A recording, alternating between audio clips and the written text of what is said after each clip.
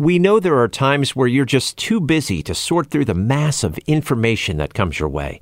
So to make it easier for you to stay informed, subscribe to The Morning Agenda, WITF's news podcast, where the only agenda is you. Funding for the Spark is provided by Capital Blue Cross, focused on creating a healthier future for our communities through innovations like its Capital Blue Cross Connect Health and Wellness Centers, which provide in-person services and inspire healthy living. Learn more at capitalbluecross.com. The Spark is also supported by UPMC Heart and Vascular Institute, where you get access to the most advanced treatment options, including a range of clinical trials. Learn more at upmc.com/centralpaheart.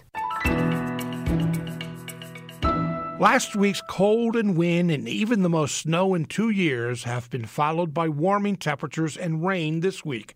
The winter weather last week was typical of years past, but seemed to have a real impact on many central Pennsylvanians who have grown accustomed to milder winter temperatures and little snow. That wasn't the case 8 years ago this week when central Pennsylvania got nailed with more than 30 inches of snow. On The Spark today, we talk weather with ABC 27 meteorologist Dan Tomaso. Dan, welcome to the program.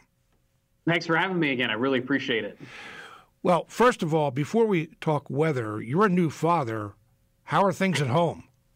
Actually, I don't want to say this too far out loud, but I think we've kind of hit our stride. So we went through a 2-month period where we weren't sleeping very much.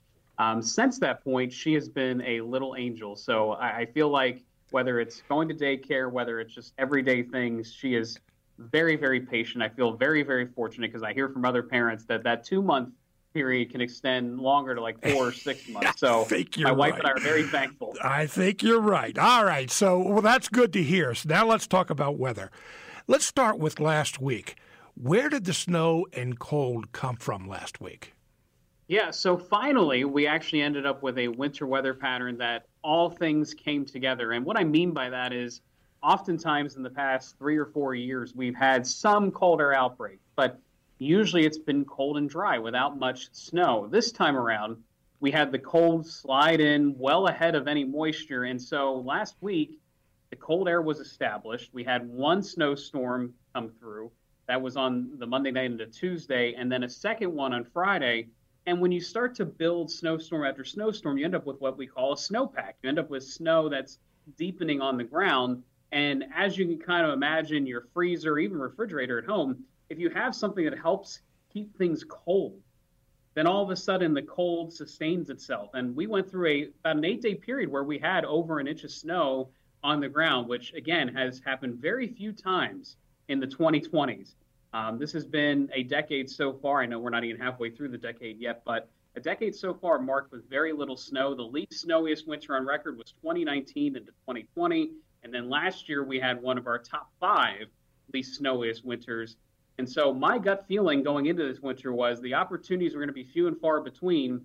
And so far, it's like we've had maybe 2 or 3 weeks of actual winter weather. But again, as we always talk about, you have to predict the cold air first before you predict any snow, because if you don't have the cold air established, you're going to end up with snow, likely changing over to sleet, maybe some periods of rain, even some freezing rain. You want that true, dry, cold Canadian air in place. We had it last week.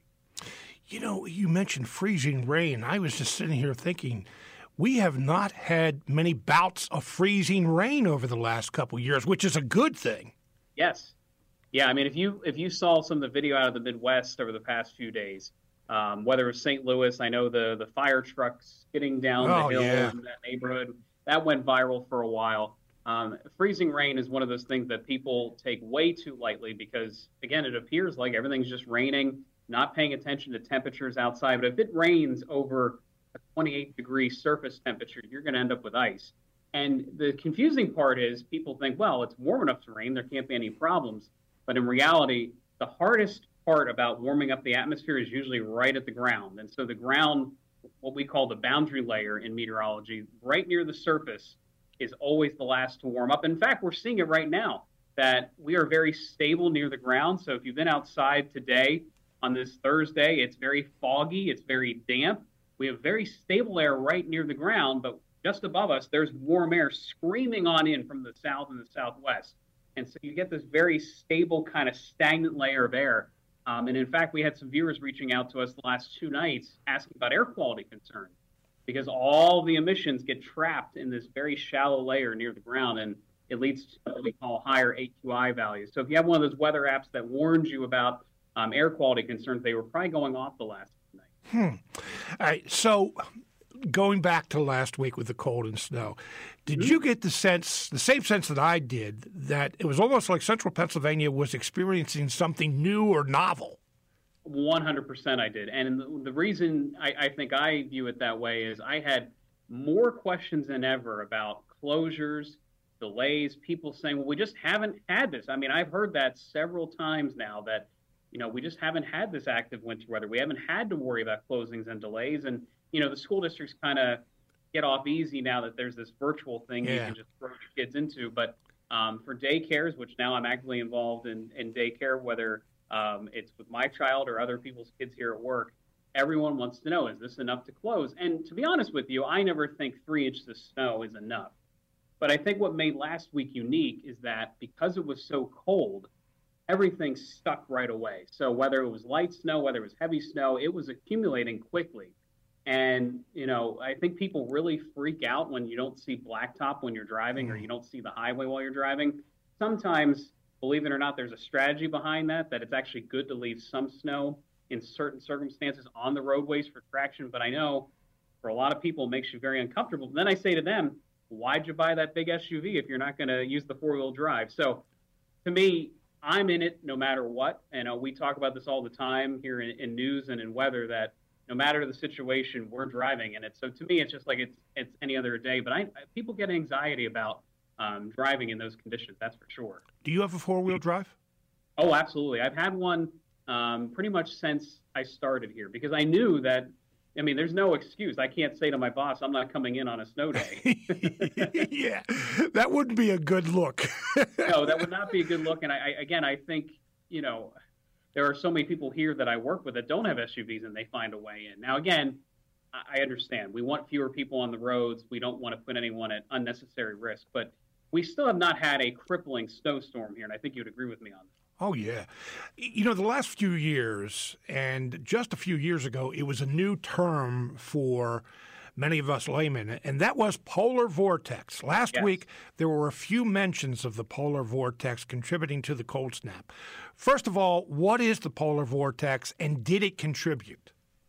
So the polar vortex is very misunderstood, and it's partially the media's fault. I will admit that much, that it's not properly explained. So polar vortex has always been there, and it's not like it was some brand new discovery. It just became kind of a buzz term, as many things often do. So when you look at the atmosphere, if you go back to simple Earth science, you have the troposphere, and then above the troposphere, you have the stratosphere. So we're talking very, very high up in the sky, higher than planes fly. And so in the stratosphere, there is this ribbon of very fast-moving wind, similar to a jet stream that we talk about here in terms of our weather.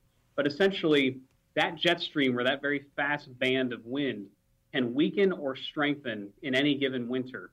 And when it weakens, you basically get a dislodging of very, very cold air up above us. So this is, again, well over 30,000 feet above us.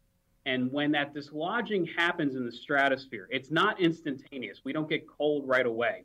But essentially, that polar vortex in the stratosphere eventually collapses some of that cold air farther down in the troposphere. And this is a process that's not very well understood. It's an active area of science that we're trying to figure out how the stratosphere kind of talks to the troposphere. It's kind of like if you had a top layer of a wedding cake, how does it affect the bottom layer? And how does that translation work? So what we do know is typically when we get this dislodging of cold air in the polar vortex around the North Pole, it takes about 10 to 14 days to finally have an impact near the ground. So that's how long it takes. And the biggest thing we don't know, and this is probably the biggest uncertainty, and this is why I get a little bit upset by people that try to forecast just based on the polar vortex, it could be cold in the eastern U.S., but it could also be cold in the western United States instead, or it could be cold in Europe or Russia, Eurasia. We don't necessarily know that, and it takes some time to resolve it. So again, you'll see the bloggers, you'll see some media postings that something is changing with the polar vortex, and I always caution people, pump the brakes. If you remember, I think it was now 2 years ago when Texas had that historic cold air outbreak. Mm-hmm. That was from a dislodging of the polar vortex, but that cold air never made it to us. It essentially just dropped south along the Colorado Rockies into places like Oklahoma and Texas and even into far northern Mexico. So that was a situation where people were thinking it was going to get cold in the east. It never got that far. And so it's very, very important to always remind people when you're talking 2 to 3 week time periods in weather. I mean, I see it every day. When you look at the models that far out, there's constantly changes. And what I will say now is that, so we went through what was a weakening of the polar vortex for a time. Now we're moving into a strengthening of the polar vortex. And that may sound scary or intimidating to people, but what I can tell you is when the polar vortex strengthens, essentially it's kind of like if you tighten your belt. The winds get stronger in the polar vortex and it keeps the cold air more locked toward the North Pole. And so a lot of projections, and maybe this is a happy thing for people that don't like snow, a lot of projections through mid-February show a very warm time period relative to average. And we're kind of seeing that play out already. I mean, tomorrow could be 60 degrees. Moving into next week, we'd have more 40s and 50s after a little brief cold spell at the beginning of the week. And so, again, the polar vortex has an effect, but I think that's kind of what we've experienced, that the effect tends to be very short term, like a week or two. And I know people have said that seems like that's the length of winter anymore, and I kind of agree with that. Dan, just talking about gardening and our gardening dreams, how often are you asked, when can I plant my garden? When can I start planting? Well, I would say that picks up anytime early March, especially if we get a warm spell that seems to last like a week or two. People get the cabin fever syndrome, you know, that they want to be outside, they want to be working. So I'm fully prepared to start starting to help answer those questions. But in my own personal life, I could tell you that my wife and I chose the end of March on purpose for our wedding date back in 2019.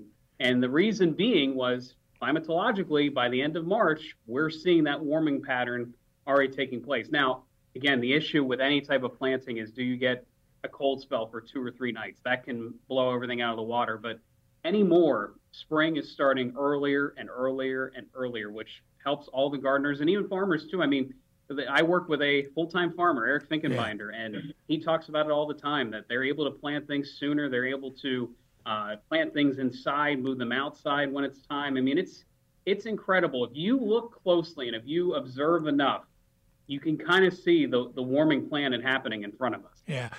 Your wife, I assume that she was happy marrying a meteorologist, that there was kind of like a built-in expertise there, right? Oh, absolutely. But she, obviously the warnings were thrown out there that if I was wrong, I was going to be in big trouble. But I will say our wedding day was one of these weird days where it peaked at like 72 degrees. And then it fell the night after, and it was probably in the 50s that following Sunday. But still, everything worked out. It was actually warmer than we anticipated.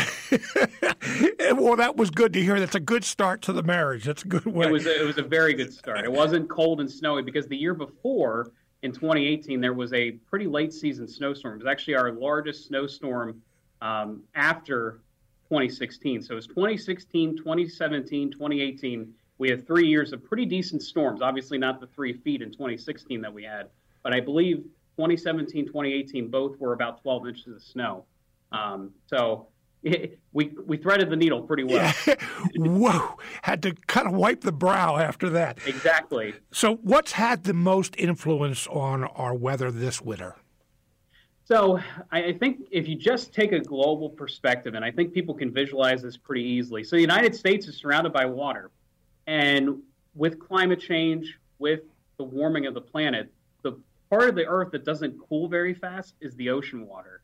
And that has to do with thermal inertia and the properties of water. But essentially, very warm Pacific Ocean water, very warm Atlantic Ocean water is the reason why we just simply have not had very strong winters. And this year especially, we've had a very, very strong Pacific jet. It lasted all of December. So what I'm talking about, a very strong jet stream over the central Pacific. All that's doing is it's like a fire hose of warmth and moisture coming into the western U.S., and then eventually that warmth and moisture makes it across the Rockies into the eastern half of the United States. And so that's been a recurring pattern not only in December, but we've now seen it pop up again. So we just discussed the polar vortex. I think an even bigger influence so far this winter is in this falling Pacific jet that's been existing basically off and on for 2 months. It's been pretty incredible. But when you have that, you will end up with cloudy days like we have today. You'll end up with periodic rain spells. So we have another bout of rain through tonight, early tomorrow morning, then another bout of rain Saturday night into Sunday. I would be prepared for more rain than snow over the next week. How do we look for precipitation? When I ask that question, I mean, are we average, above, below? Where do we stand? So at one point last year, we were about in a 10-inch hole or deficit in the Harrisburg area. We use Harrisburg as the climate site.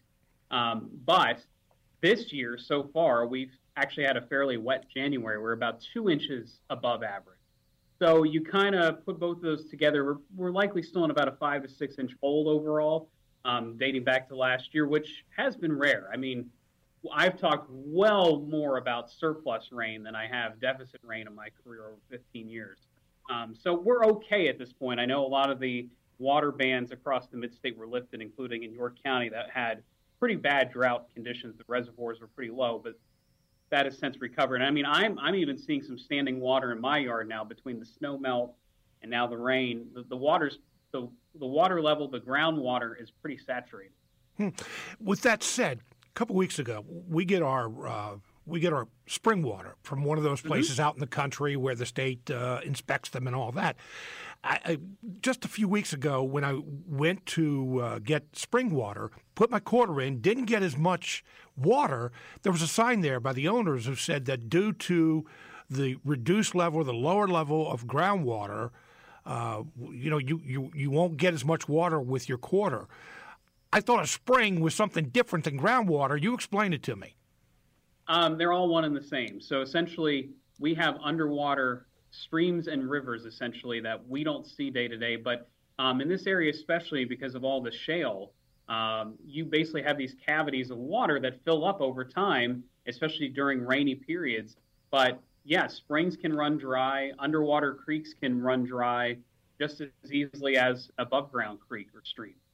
So if you're running a rainfall deficit, you will either know from reservoirs or, in your case, a spring or a well. I mean, wells were running pretty low, too, my understanding, leading into fall and early winter. Yeah, I've heard of a number of people who have said that.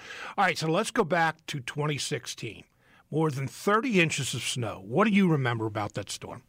It's basically the storm of my career, and I don't know if it'll ever be topped. I mean, so... I was about midway through my career when this thing hit, and I'd been through snowstorms before. I'd been through 1 feet, even 2 feet of snow within a week or 2 week time period. But I think the number one thing I will remember, and it's kind of like the way Sandy haunts me too, that you kind of remember watching the guidance, watching everything come in. It was simply something we hadn't seen before. And, I always, when I do school visits, when I do talks to the public, I say to them, one of the great parts about my job is it's something different every day, but this was something completely different. Essentially, this was a coastal snowstorm that developed, and not only did it develop, it strengthened. Instead of, usually these storms strengthen over the northeast and you get a lot of wind. I mean, that's where the term nor'easter comes from, very strong winds from the northeast. But this one strengthened and deepened and slowed down right over the mid-Atlantic. And so we were in the northwest corner of the storm, which is the sweet spot for heavy precipitation, and we were in it for over 12 hours. And not only that, some of the highest snow rates I've witnessed. So we think about things in terms of rates. Are we getting 1 inch per hour? Are we getting 2 inches per hour, 3 inches per hour? This thing was dumping 2 to 3 inches per hour when I got into work with James and Brett. So we all stuck together that morning because we knew it was going to be bad. We drove through 6 inches of snow. By the time we left our shift about 12 to 14 hours later, we were up to 30, 32 inches of snow. So just in the time we were on the air broadcasting and working at the station, we received over 20 inches of snow. I mean, it was simply incredible. You couldn't even wrap your head around it. And I think that was one of my favorite memories, too. Putting together the snow map leading into the storm, we had never put 2 to 3 feet of snow in any forecast. And we thought there's no way this will verify because it's never happened before. And boy, did it ever verify. I mean, again, I'm not sure we will ever repeat that type of snow. Do meteorologists get excited about events like that? Oh, absolutely. I mean, all of us worked it. And in fact, that night, Eric decided not even to go home. And we try not to sleep at the station, but he went upstairs and slept on a cot just so he could be a part of the coverage the next morning. I mean, this is why we get into this. I mean, I remember as a kid, the blizzard of 93, the blizzard of 96, and to actually be on the air talking about it, working with it. I mean, it was definitely an experience I will not forget. It's even above some of my hurricane coverage or Sandy coverage. It was phenomenal. You know, if you go by the number of photographs on social media of the storm this week that people have posted, it almost seemed like one of those "where were you" moments. Yep. Maybe it's because we don't get that much snow now, or that it's it was just such something. It was so big that people remember where they are. It was truly, you talk about being snowed in. It rarely happens. I mean, that was truly a snowed in event. No one could go anywhere. Everybody was stuck at home. I could tell you from trying to drive some of the roads right after the accumulation stopped. I mean, there were up to 6-foot drifts where the wind was blowing. I mean, cars were completely buried and encased in snow. Again, I could still have the visual of trying to shovel out my own car, and we got stuck twice on the way home. Luckily, we found a West Hanover plow truck, and we kind of followed that truck the whole way, but it was up over the wheels of my car. I couldn't drive. Dan Tomaso, ABC 27 meteorologist, thank you very much for being with us today. Scott, thank you so much, and thanks to all the listeners out there. I appreciate you.